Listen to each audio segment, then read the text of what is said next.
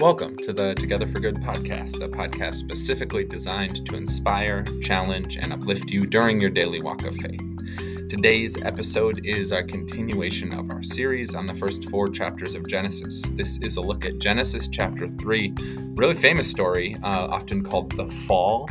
It's Adam and Eve and the forbidden fruit and the serpent. You might know it from a children's Bible or somewhere similar like that. But we're going to get into the nitty-gritty details today. Really hope you enjoy it. As always, thanks for listening. Please share this podcast with family and friends. You can post the link to this episode on your social media channels, or just hop on to iTunes and leave us a review and a rating. All of that helps other people discover the podcast, and we're just so excited about the growing community we have here. But now, here is a Bible study on Genesis chapter 3.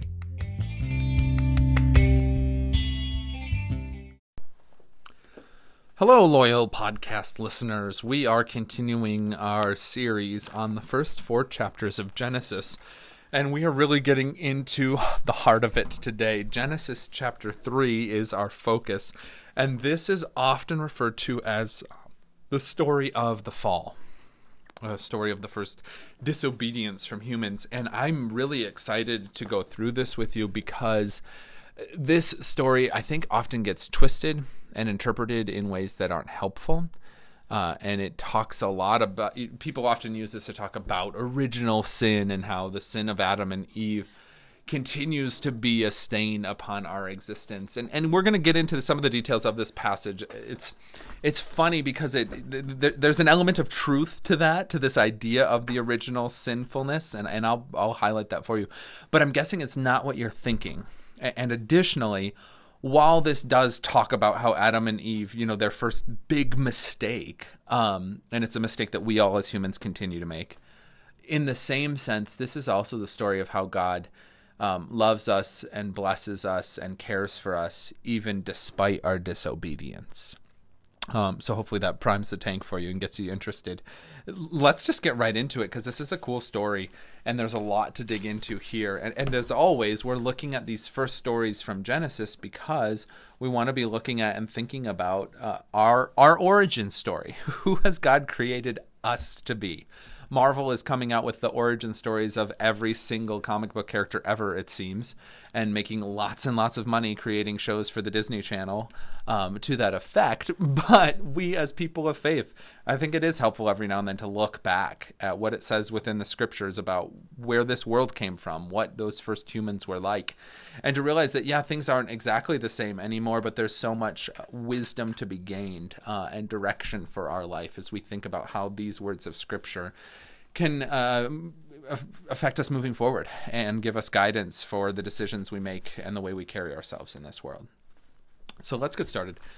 We are going to be reading all of Genesis chapter 3. So here we go, verse by verse. Now the serpent was more crafty than any other wild animal that the Lord God had made. And he said to the woman, "Did God say, 'You shall not eat from any tree in the garden'?"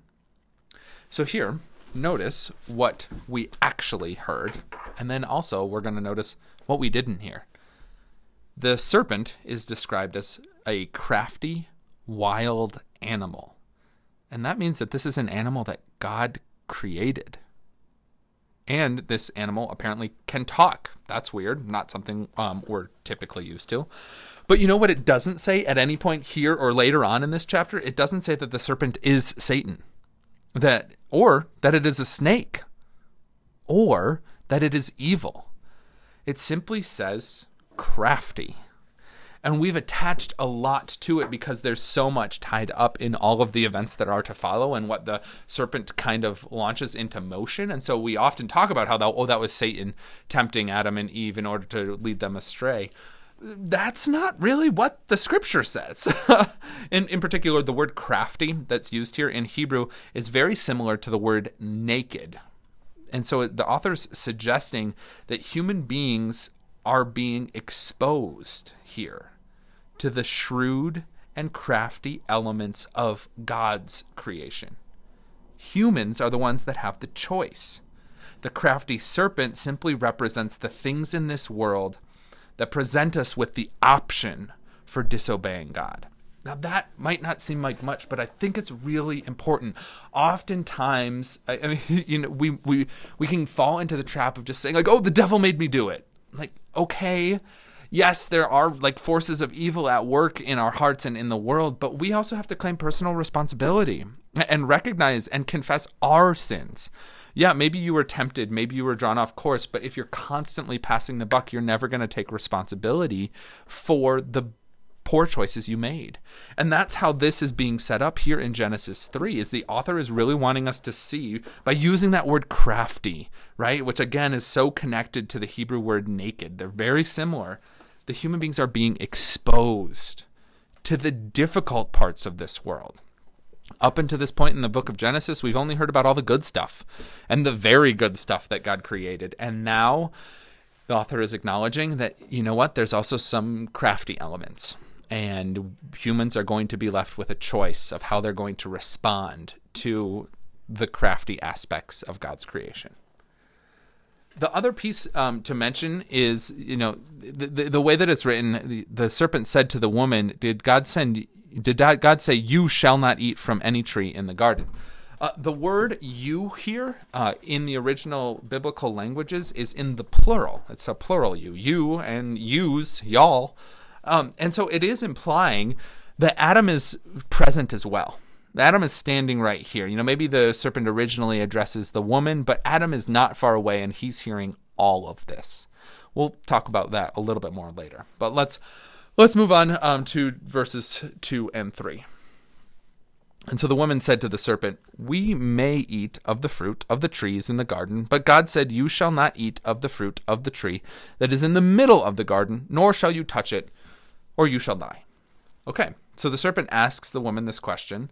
And again, the serpent's question was really innocent. You shall not eat. What, did God really say you shall not eat from any tree in the garden? And so the woman clarifies, yeah, we can eat from the trees. We just can't eat from the tree in the middle of the garden. We can't touch that tree either, because if we do, we will die. Now, this is the first moment in the Bible when death is mentioned. Death hasn't been mentioned at all yet, but apparently it must have been something that Adam and Eve were talking about. And so the woman here is exaggerating. God never said that they would die if they ate from that tree, but it seems to suggest that she's very concerned about disobeying God and very concerned about death in particular. Actually, I need to correct myself there. What God never said is that the people can't eat from any of the trees in the garden. God did say, like, if you eat of the tree of the knowledge of good and evil, you shall die. That's in Genesis chapter 2, verse 17. And we'll get to that piece a little bit more later. But yeah, Eve is kind of clarifying here, you know, and really making it clear, but also showing that she's concerned about this, about disobeying God and death in particular. So let's move along and see what it says in verse 4. But the serpent said to the woman, you will not die, for God knows that when you eat of it, your eyes will be opened, and you will be like God, knowing good and evil. You will be like God. You, the serpent says, will get to be the one that chooses what is good and what is evil. And isn't that exactly what's happening here? God has said not to eat from the tree, and the man and the woman choose to eat of it anyways. Spoiler alert, that's what's going to happen. You see, this story is all about our human ego. That's part of the craftiness of God's creation, is that we will continually fall prey to thinking that we are the ones that created the heavens and the earth, that we are the ones that get to be in control and decide exactly how everything should or shouldn't be, that we get to say what is good and what is evil. You've heard me say this a lot, but I think that all of our Christian faith can be summarized by simply saying God is God and we are not. And to constantly keep that in our memory. And we see it right here with this first temptation. That's what the temptation was. That you will be like God, knowing and establishing what's good and what's evil. See, and point out again, the serpent isn't lying at any point in time. The humans actually don't die when they eat the fruit. Again, spoiler alert, we're going to hear that in a little bit. The humans don't die, though, but they are changed. The very act of eating the fruit, they become like God in the sense that they start to make statements about what is good and what is evil, even though God has told them that this isn't the way that it should be, right? God even says, like, don't eat. God doesn't want this for the humans to go down this path. Okay, let's keep going and let's see what happens in verse 6. So when the woman saw that the tree was good for food, and that it was a delight to the eyes, and that the tree was to be desired to make one wise, she took of its fruit and ate. And she also gave some to her husband, who was with her, and he ate. Okay, remember I told you that way back in verse 2 that the word you was in the plural? Right, because Adam's standing right there. She took the fruit, who was right there, and she gave it to her husband. Okay, but the other part about all this is the sheer temptation of it. The fruit was a delight to the eye, and it looked good for food, and it was desired to make one wise, because that is the real issue here too, is that within this crafty creation that we exist in, sometimes things that seem really good are not the best for us. In particular, chasing after and being the one who says what's good and evil. That might seem like a delight to the eyes, like it's good, and that we'll get to be wise because of it, but that is not the case, right? We have to keep always in our minds that God is God and that we are not, and that we need to let God be in control, that we can't be making it all about ourselves, even though at times that temptation will be so strong. That's not God's hope or God's will. And so, notice too, that the woman does not even speak. She doesn't consider God's prohibition. She just focuses on the good parts of it that the tree offers. Oh, it's good for food. It's pleasing to the eye. And she is declaring it good. Do you see what's happening here? She's the one that's now saying, oh, this is good, even though God has said the opposite. And that's so often the difficulty of our human existence, that tension that we constantly live with. And then, the woman goes on and gives it to her husband because, again, as I said, he's standing there the whole time. And notice, he doesn't even think about it. He doesn't help remind anyone of what God originally says. He's only focused on, Eve says this is good, and I think it's good, so it must be good. And they press forward. Okay, now here's what happens next, verse 7. And then the eyes of both were opened, and they knew that they were naked, and they sewed fig leaves together and made loincloths for themselves. So the action of eating the fruit, the action of being able to decide what is good and what is evil, this is the first act of playing God. It opens their eyes, and they now see their nakedness as something shameful. And they see the act of being in God's presence as something fearful. God never made any of those decrees. That's not how God created the earth. But the humans make these decrees right after eating from the knowledge of good and evil.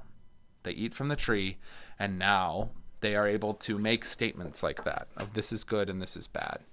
At the end of Genesis chapter 2, the last line, Genesis chapter 2, verse 25, it says, and the man and his wife were both naked and were not ashamed.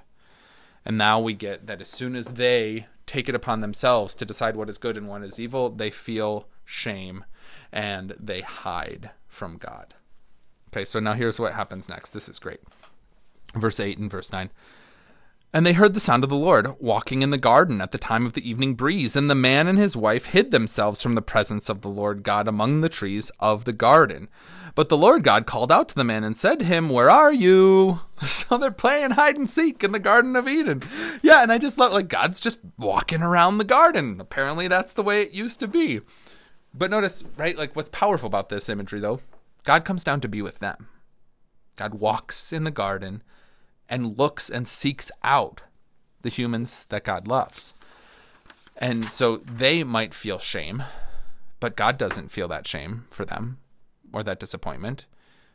God is simply looking for them. It calls to mind the imagery of the lost sheep or the lost coin or the prodigal son, of this, that God is the one seeking us out, trying to draw us home. Now here's what happens next in verse 10. Where are you? God said. And the man said, I heard the sound of you in the garden, and I was afraid because I was naked, and I hid myself. And God said, who told you that you were naked? Have you been eating from the tree of which I commanded you not to eat? You see, in our lifetime, we often hide because we are afraid or ashamed. That's exactly why the man is hiding now. And God immediately replies, "Who told you?" Because those are statements that only God can make. And yet somehow the humans are stating what is good, what is evil, or shameful, or fearful. God can tell just by that simple statement of the man that they had eaten from the tree and that they had developed this knowledge of good and evil, that they were trying to become gods, even though God had created all of existence and claimed it to be good. Now the humans had eaten of the tree, and this is the fall, as they talk about, this loss of innocence, this changing of the circumstances. And what is going to happen with all this? Here's what happens next. The man said, "The woman whom you gave to be with me, she gave me the fruit from the tree, and I ate it." And then the Lord God said to the woman, "What is it that you have done?" And the woman said, "The serpent tricked me, and I ate it." So the man passes the blame and says, well, it was the woman's fault, and frankly, this wouldn't have even happened if you hadn't given me the woman to be here with me in the first place. And so then God turns to the woman, and the woman's like, "Oh, it wasn't my fault. The serpent did it." Isn't that the case, right? We always are trying to pass the blame. We talked about that earlier, too, that we get into these circumstances where we try and push it off on someone else, not taking personal responsibility for the decisions that we make. It's the same as passing it on. The devil made me do it. Okay, but you also have to acknowledge, in the Lutheran tradition, we're really big on the act of confessing our sins, and I love that we put an emphasis on that at the beginning of our worship services, that it is a chance and an opportunity to take personal responsibility for the mistakes that you've made, because that really is the first step of healing and setting off in a different direction. Is recognizing what you've done wrong so that you can do something different in the future. Let's keep going. I'm going to read a chunk of verses for you here. This is 14 onward. The Lord God said to the serpent, "Because you have done this, cursed are you among all animals and among all wild creatures. Upon your belly you shall go, and dust you shall eat all the days of your life. I will put enmity between you and the woman, and between your offspring and hers. He will strike your head, and you will strike his heel." And to the woman God said, "I will greatly increase your pangs in childbearing. In pain you shall bring forth children, yet your desire shall be for your husband, and he shall rule over you." And to the man he said, "Because you have listened to the voice of your wife, and have eaten of the tree about which I commanded you, you shall not eat of it. Cursed is the ground because of you. In toil you shall eat of it all the days of your life. Thorns and thistles it shall bring forth for you, and you shall eat the plants of the field. By the sweat of your face you shall eat bread until you return to the ground, for out of it you were taken. You are dust, and to dust you shall return." Okay, so God is pretty ticked off. And God lobs this incredible judgment upon the man and the woman and the serpent, because all of them are complicit in this tragedy that's happened for the sake of all creation. Okay? And notice that what God is doing is God is establishing a lot of these circumstances as different rivals, right? That the serpent and the woman and the children will all kind of be at odds with one another. And in those days too, I'm sure, when this was originally written down by the people, whenever that would have been, that snakes were a real a fear factor, a real problem within the community. People would die if they were bitten on the heel by the snakes. And so that's maybe oftentimes within Scripture, there might be little moments like this. Perhaps this is exactly the way that God said it, but also perhaps that the authors included some of these pieces in to help better explain why the world is the way that it is, right? Like, wow, we're always having problems with snakes. Maybe that was because of the judgment that God lobbed against Adam and Eve back in the day. You get the idea. Sometimes the authors will do that. It's hard to know one piece from the other, but it is part of the creation of the Scripture process. But getting back to the point, notice that these judgments, right? The relationship between man and woman and animal and the earth are all complicated by this one act of disobedience. And the sentence touches every aspect of human life. Right? In those 5 verses I just read you, there's talk about marriage and sexuality and birth and death and work and food and the human and the non-human. All of it is there. And so the main point with all of this is that playing God, right? When you think that you get to decide what is good and what is evil, it has wide-reaching, all-encompassing negative effects. It touches every aspect of human life. These lines also, in this particular passage, provide explanation, like I said, for why things are the way they are. It's called etymology, right? Why things are the way they are. The etymology of snakes and the rivalry with humans. The etymology of childbirth and why it's so painful. The etymology of thorny bushes in the fields and why farming is difficult and yet necessary. It's all included within there. And so it's a part of our existence now. That's the other piece, is that God maybe created the world to be different, but now this is the set of circumstances that we are still living within. And every time that someone tries to play God, well, yeah, it has far-reaching, all-encompassing negative effects on so many aspects of life. Let's keep going. Verse 20. The man named his wife Eve, because she was the mother of all the living. Okay, crazy, right? It's just random that gets put right in there in this story. Did you notice, though? I've been referring to them as Adam and Eve, but this is the first time that we actually get a name. Up until that point, the woman did not have a name at all. But, okay, her name is Eve, and she is the mother of all the living, but that also, as I've been saying, draws to mind that this whole circumstance that Eve was a part of, yeah, it has effects for all the living. It has wide-reaching generational impact in terms of how we live and move in the world. This is the circumstance. This is the human predicament of thinking that we're God and having that just to destroy so much again and again. Keep going, verse 21 and 22. And the Lord God made garments of skins for the man and for his wife, and clothed them. And then the Lord God said, See, the man has become like one of us, knowing good and evil, and now he might reach out his hand, and take also from the tree of life, and eat, and live forever. Therefore the Lord God sent him forth from the Garden of Eden, to till the ground from which he had taken. So, God gives them clothes here in verse 21, which is a really compassionate response. In fact, what God is doing is God is working with their sinfulness. It's their sinfulness that caused them to feel naked and ashamed, right? Before that, it says that they were naked and unashamed, very clearly in chapter 2. But God works with this, God is always compassionate. God provides a reassuring presence despite their disobedience. What a comforting thought. That God will provide us also with a reassuring presence despite our constant disobedience. And notice also that God doesn't take away the place where their bad decisions have brought them, but God instead works with them in that moment. And I think that's how it constantly is with us too. It's not like God snapped, God's fingers like, all right, well, let's just reverse that, pretend like that never happened. Okay, don't eat the fruit this time. Go. No, like God's like, okay, like now we have to work with this.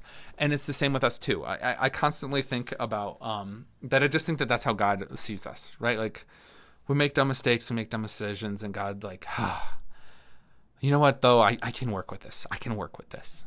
I really think that that's how God deals with us each and every day, kind of improvising with the messes we get ourselves into. And so they are banished from the garden, right? Just get out of town, and it's so that they won't eat from the tree of life. There was still this possibility, it seems, of living forever, and because of that, God had to avoid it. Because their eternal life would have been a life of shame. And that is not the eternal life that God wants for us. Additionally, in this moment, God eliminates the possibility of humans ever attaining eternal life themselves. The way that God says it here is so particular. The Lord God said, See, the man has become like one of us, knowing good and evil, and now he might reach out his hand and take also from the tree of life, and eat it and live forever. God's concerned with this again because the man is riddled with shame at this point in time. That's not the eternal life God has in store, and God is eliminating the possibility that the man would reach out his hand and take from the tree of life, that he would be the one to play God and obtain eternal life all on his own. That's not the plan that God has either. We do not achieve or attain eternal life ourselves. Additionally, the eternal life that we have been promised is a gift from God. And there's a really key point. The eternal life that Jesus brought about includes the forgiveness of sins. We always put those two together. Jesus died and rose again so that our sins might be forgiven, so that we might have eternal life. It always gets encompassed together, and we can gloss over that so quickly. But as we read this story, we realize how essential that is. It won't be an eternal life filled with shame, because God forgives our sins first. It will be an eternal life in the way that God had always planned it, and it comes as a free, eternal gift from God, not something that we reach out and claim for ourselves. Okay, one more verse for us. Therefore, the Lord God sent him forth from the Garden of Eden to till the ground from which he was taken. And he drove out the man, and at the east of the Garden of Eden he placed the cherubim and a sword flaming and turning to guard the way to the tree of life. And so, the man and his wife are sent out of the garden, but with a purpose, to work with God's creation. Even though they themselves have attempted to become like God and to know good and evil for themselves, there's still potential for working with God for good and advancement. And so that's the subtle difference. We are not called to say what is good and what is evil. We are called to trust in God and to work together with God for the goodness of all creation. Pretty cool, huh? I just love this story. As you can see, there's so much in there. I say that every single week, but I hope you enjoyed it. I hope this was interesting and gives you a new perspective. There's just some subtle differences to when we read it closely that I think really change the way we think about this story. And it's a story of compassion still, about God's compassion for us and working with us despite our sinfulness and despite our mistakes. And that, we talk about it as the fall of humanity, as this original sin. And I think there's a piece to that that's very wise. There's definitely a piece to that also that's extremely unhelpful. But just a sense and to recognize that, one of the biggest human struggles that seems to just live at the core of our being is this sense of believing that we don't need God, that we can live without God, that we can be the ones to decide for ourselves what is good and what is evil.